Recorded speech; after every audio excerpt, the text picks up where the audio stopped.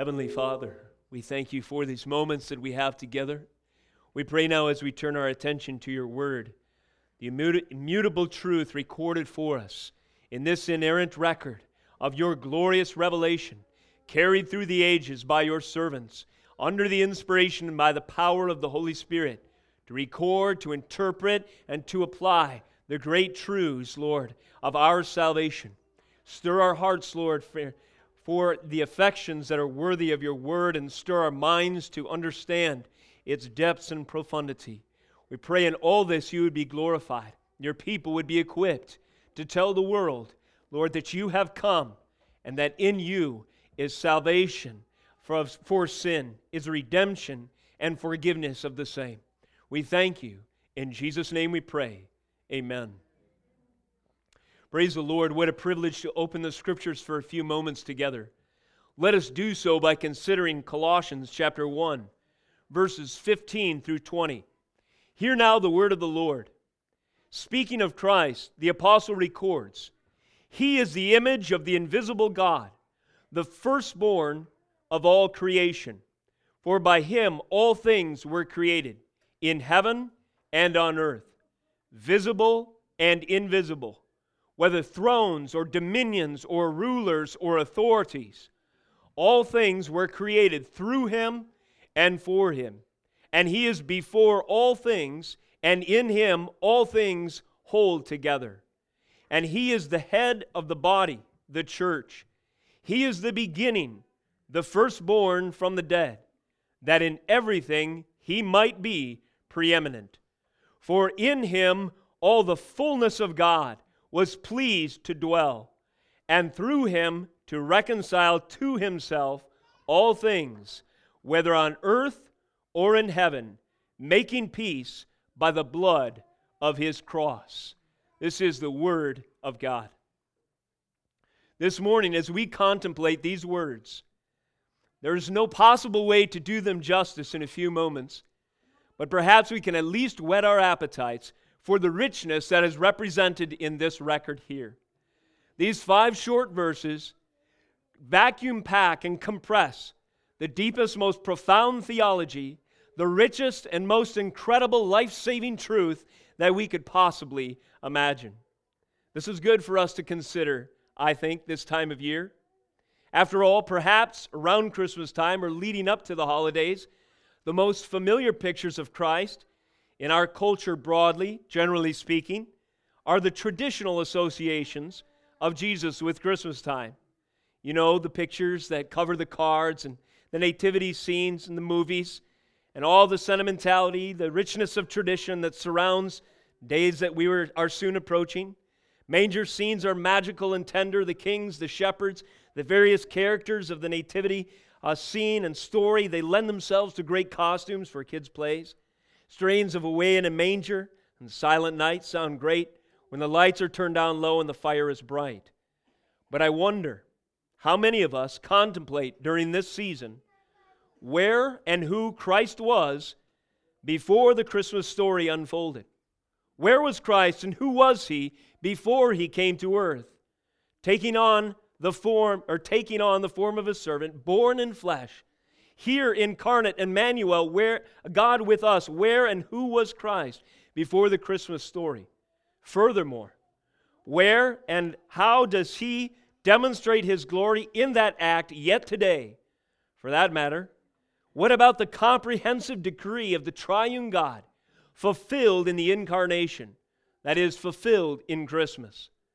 So many of the New Testament books begin with a triumphal proclamation of the person and work of the entire, if you will, the comprehensive, the full orbed Jesus Christ, the Messiah, the eternal Son of God.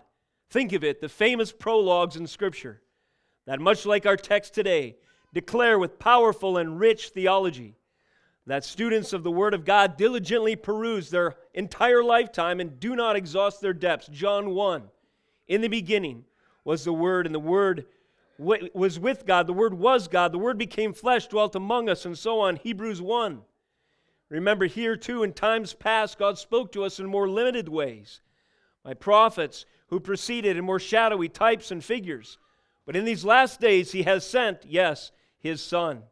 He has spoken to us by His Son, whom He appointed the heir of all things, through whom He also created the world. He is, in the words of the author of Hebrews, the radiance of the glory of God, the exact imprint of His nature, and He upholds the universe by the word of His power. After making purification for sins, He sat down at the right hand of the Majesty on high, having become as much superior to the angels as the name He has inherited is much more excellent than theirs. We heard of the announcing of Jesus Christ on that glorious evening or morning, whenever it was, when the angels populated the realms of glory and announced to the shepherds looking on that unto you a child is born, and they sang the praises worthy of His name. Yahweh Sabaoth, Lord of hosts, demonstrated His glory with the myriads of the celestial beings filling up the stadiums of the skies, announcing a baby was born. One day, that baby would demonstrate His superior glory in surpassing that scene itself, such that no angel, no multitude of angels could ever compete or compare to His glory because of His act of incarnation. Thus, in the beginning of John, the beginning of Hebrews, the beginning of Ephesians, the opening of Revelation, in our text today in Colossians 1, we see these before and after pictures, if you will, of the hero of Christmas, Jesus Christ. And they provide necessary perspectives so often lost in the mere tradition and sentimentality of the season. So let us turn for a few moments tonight to Colossians, where again the Apostle Paul grants us a sneak peek through the immortal words of divine revelation behind the curtain of eternity into the realm of the kingdom of God's beloved Son, in whom we have redemption and the forgiveness of sins. What do we find in this text? Two things I submit to you this morning. First of all, we find the glory of Christ in His pre-incarnate state. We find the glory of Christ proclaimed here before He came to earth.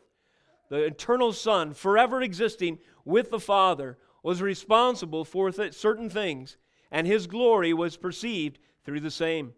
Secondly, we find in the text that He, incarnationally, if you will, secured more glory still in His act of veiling for a time, if you will, His divinity, but not losing it, yet adding to Himself flesh, being born of a virgin, taking on the form of a servant, as the Scriptures say, the God-man, Jesus Christ in Christmas, incarnationally secured. That is, He secured in that momentous, redemptive, historical, singular act more glory, if it could be said, than He had before.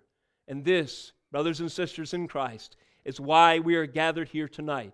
This is why the angels worshiped, and this is why we ought to worship.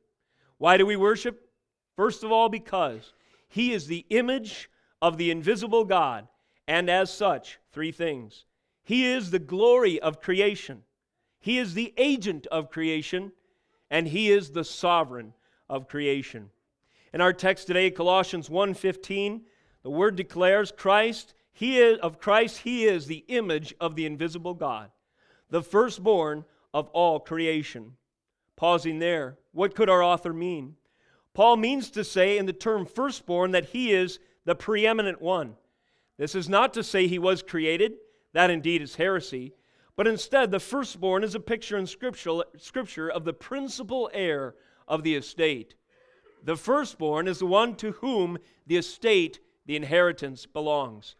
All that creation is, the vast realms of glory, the accumulated awe that we see as we look with our probing telescopes into the furthest reaches of the skies of the universe, all of that belongs to Christ. It is His. It is His inheritance.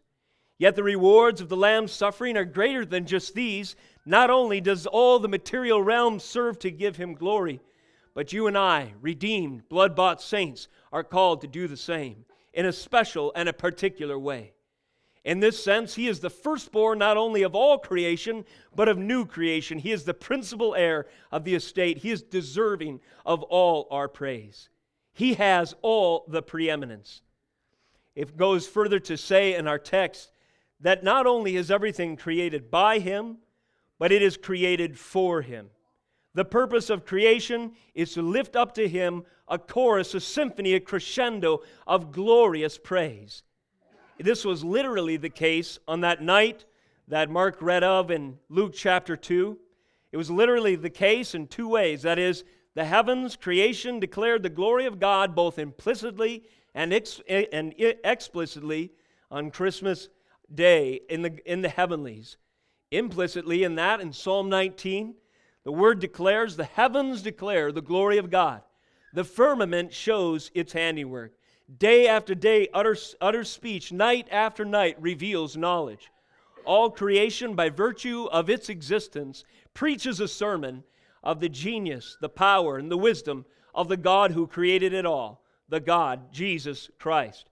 But not only that, but these realms of glory, the skies and the firmament itself, served as a theater to explicitly declare the glory of God that night, as the angels found there a suitable place to announce that a child had been born, a son had been given. And in the words of the prophets of old, the government would be upon his shoulders, and he should be called Wonderful, Counselor, Almighty God. Secondly, he is the agent of creation. Christ is the image of the invisible God.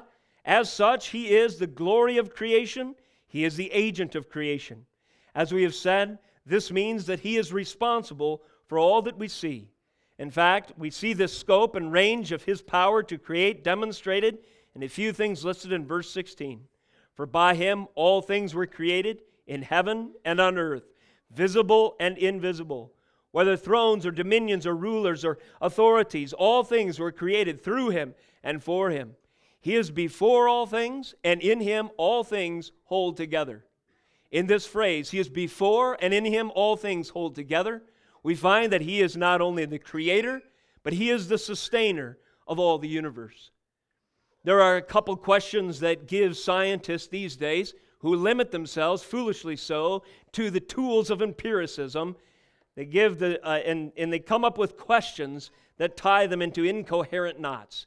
Questions like, where did all of this come from in the first place? And secondly, what holds the universe together? Was this time-chance collision of molecules that started at the Big Bang responsible for itself? How in the world could that be so when everywhere we look, within the reaches of space, even in the microbiology of the disciplines of science, we see nothing but order, nothing but a finely tuned, directed design that holds the universe and our very beings together? Where did this come from, and what keeps it from falling apart? I listened to a debate yesterday. I'm halfway through. It's interesting. A Christian is debating a PhD, multiple, awarded scientist who is an atheist. The Christian made his case with the following. He says that the Christian worldview presupposes that the universe is understandable. A scientist goes out, he looks into the reaches of space, and he determines that the universe can be understood. No science takes place without that premise. Secondly, he noted that we are the types of beings who can note these kinds of things. We actually have an expectation for understanding it. How is this possible? Two things so far. It's because it was created by God, therefore it's understandable. Secondly, we're made in his image. As the Imago Dei, we are the types of beings who can understand it, because God has given us the ability to perceive his revelation even through nature. Finally, he says, no science proceeds without considering a value in understanding the universe in the first place. He says, and rightly so, that only the Christian can ground all three of those premises before any science, any observation of the universe takes place. And so we find, even in the testimony of the sciences, that Christ himself is the glory of creation and the agent of creation. And because of this, we can appreciate the power revealed of our Lord Jesus Christ through creation. Finally, as the image of the invisible God, as such, he is the sovereign of creation. Notice this peculiar list that the author chooses to highlight, the things that Christ is responsible for.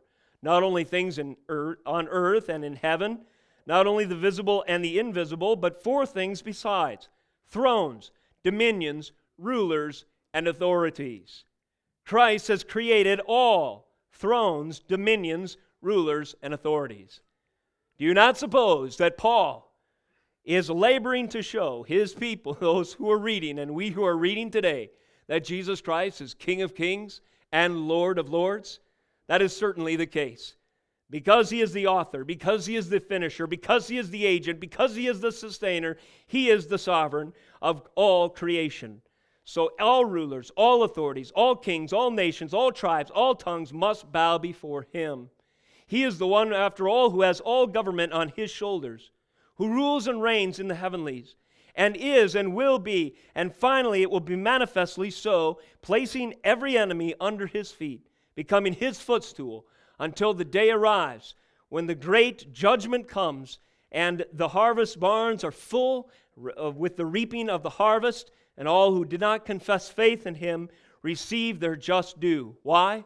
Because He is the sovereign of creation. This, I submit to you, is the pre-incarnate glory that was demonstrated before Christ even took on flesh and came to earth at Christmas. Secondly, we add to this the following. Christ is the head of the body, the church, and as such He is, first of all, the firstborn of the dead. Verse 18, again, speaking of our Lord, Paul says, and He, Christ, is the head of the body, the church. He is the beginning, the firstborn of the dead, that in everything He might be preeminent. This morning we read in my message this morning from Hebrews chapter 10. And in Hebrews 10, the author associates the broken body of Christ with the veil. That is, through the broken body of Christ and the torn veil, he associates them together. We have free access to the holy realms of glory, communion, fellowship, and favor with a holy and almighty God. The moment when that happened, I was recalling this week, especially as it's recorded in Matthew's Gospel. Chapter 27, I believe verse 51, what happens? The elements of creation bow to its agent and Lord. There is an earthquake, the rocks split, the skies grow dark, and Christ gives up the ghost, as it were. He yields His Spirit to the Father. But even there we see His glory and power revealed. The very next thing that happens immediately upon His death, the curtain is split in the temple. It is torn from top to bottom. And saints who had been dead for years and centuries arise from their tombs and walk around and appear to many at that time. How could this be the case? It is because Christ, in that act on Calvary, proved He is the head of the body, the church, and as such, He is the firstborn from the dead. Because of His death, we have resurrection life. Secondly, He is the head of the body, the church, and as He has the fullness of God in Him. In verse 19 it says, for in Him all the fullness of God was pleased to dwell. This is a profound and powerful thought. And the greatest minds could pool all the resources and never exhaust this singular miracle of cosmic history that God became a man, entered His own creation. Emmanuel, God with us, took on flesh. But it happened, and it was necessary. It happened in history, and because of this action, we have salvation. You remember in the Gospels again, at the Mount of Transfiguration, Jesus Christ is illuminated in at least a vestige of His pre-incarnate glory, where three privileged disciples get to see Him, and the refulgence and the radiance of the glory is blinding to their eyes, and with Him, demonstrating His power of resurrection, stand two saints, Elijah and Moses. At this moment, they could perhaps see, with the Holy Spirit bringing it to their attention later, a glimpse of the glory of Christ. He is the fullness of God in man. And when He walked this earth as a humble servant, the suffering one, taking on the sin of the world, we must never forget that He was indeed God-man, the God-man, and in His glory, and through that act, He now retains greater glory, if it could be said still. He was, in fact, bodily raised from the dead, and remains today the God-man in glory in the realms of heaven, waiting for us as the first fruits of all who will be raised from the dead, because He is the fullness of God in man. And finally, tonight, as we consider these glorious truths, because Christ is the head of the body, the church, as such, He is the reconciler of all things. Our text closes with this gospel note in verse 20. It says, and through Him, that is Christ, to reconcile to Himself all things, whether on earth or in heaven, making peace by the blood of His cross. That is to say, again, He is the beginning, the firstborn from the dead, that in everything He might be preeminent. Not just in creation in the first place, not just in sustaining all the complicated systems that are involved with all of nature and even our bodies and beings. Not just this, but in fact, everything He will retain the preeminence in salvation itself. For in Him all the fullness of God was pleased to dwell, and through Him to reconcile to Himself all things, whether on earth or in heaven, making peace by the blood of His cross. Everything, whether in heaven or on earth, eternal or the material realm, will be reconciled. How? Through the gospel, that is, by the purchasing power of His own shed blood. We remember this is part and parcel of His kingdom. As the verse prior has stated, chapter 1, verse 13, He has delivered us from the domain of darkness and transferred us to the kingdom of His beloved Son, in whom we have redemption, the forgiveness of sins.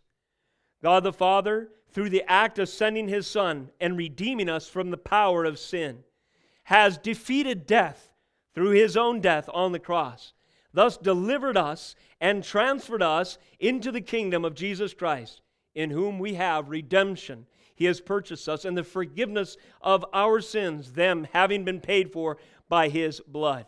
Truly we have peace on earth and goodwill to men.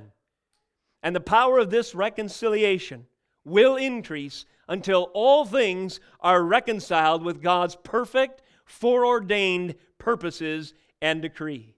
And all of earth and heaven will give Him praise and glory. And you and I will join those who've gone before and those who will yet assemble at the marriage supper of the Lamb, singing forever, "Worthy is the one that was slain." Let me ask you, do you have peace with God tonight? Have you been transferred into His kingdom? Have you been reconciled to Him? How can you be sure? Turn to the Scriptures. Turn from your sins. Place your faith and trust in the one who created the world and entered His creation and satisfied the just payment your sins deserved. And I trust these descriptions that we read of in Colossians today of Jesus Christ will cause your heart to leap in praise and worship. Oh, come, saints, let us adore Him.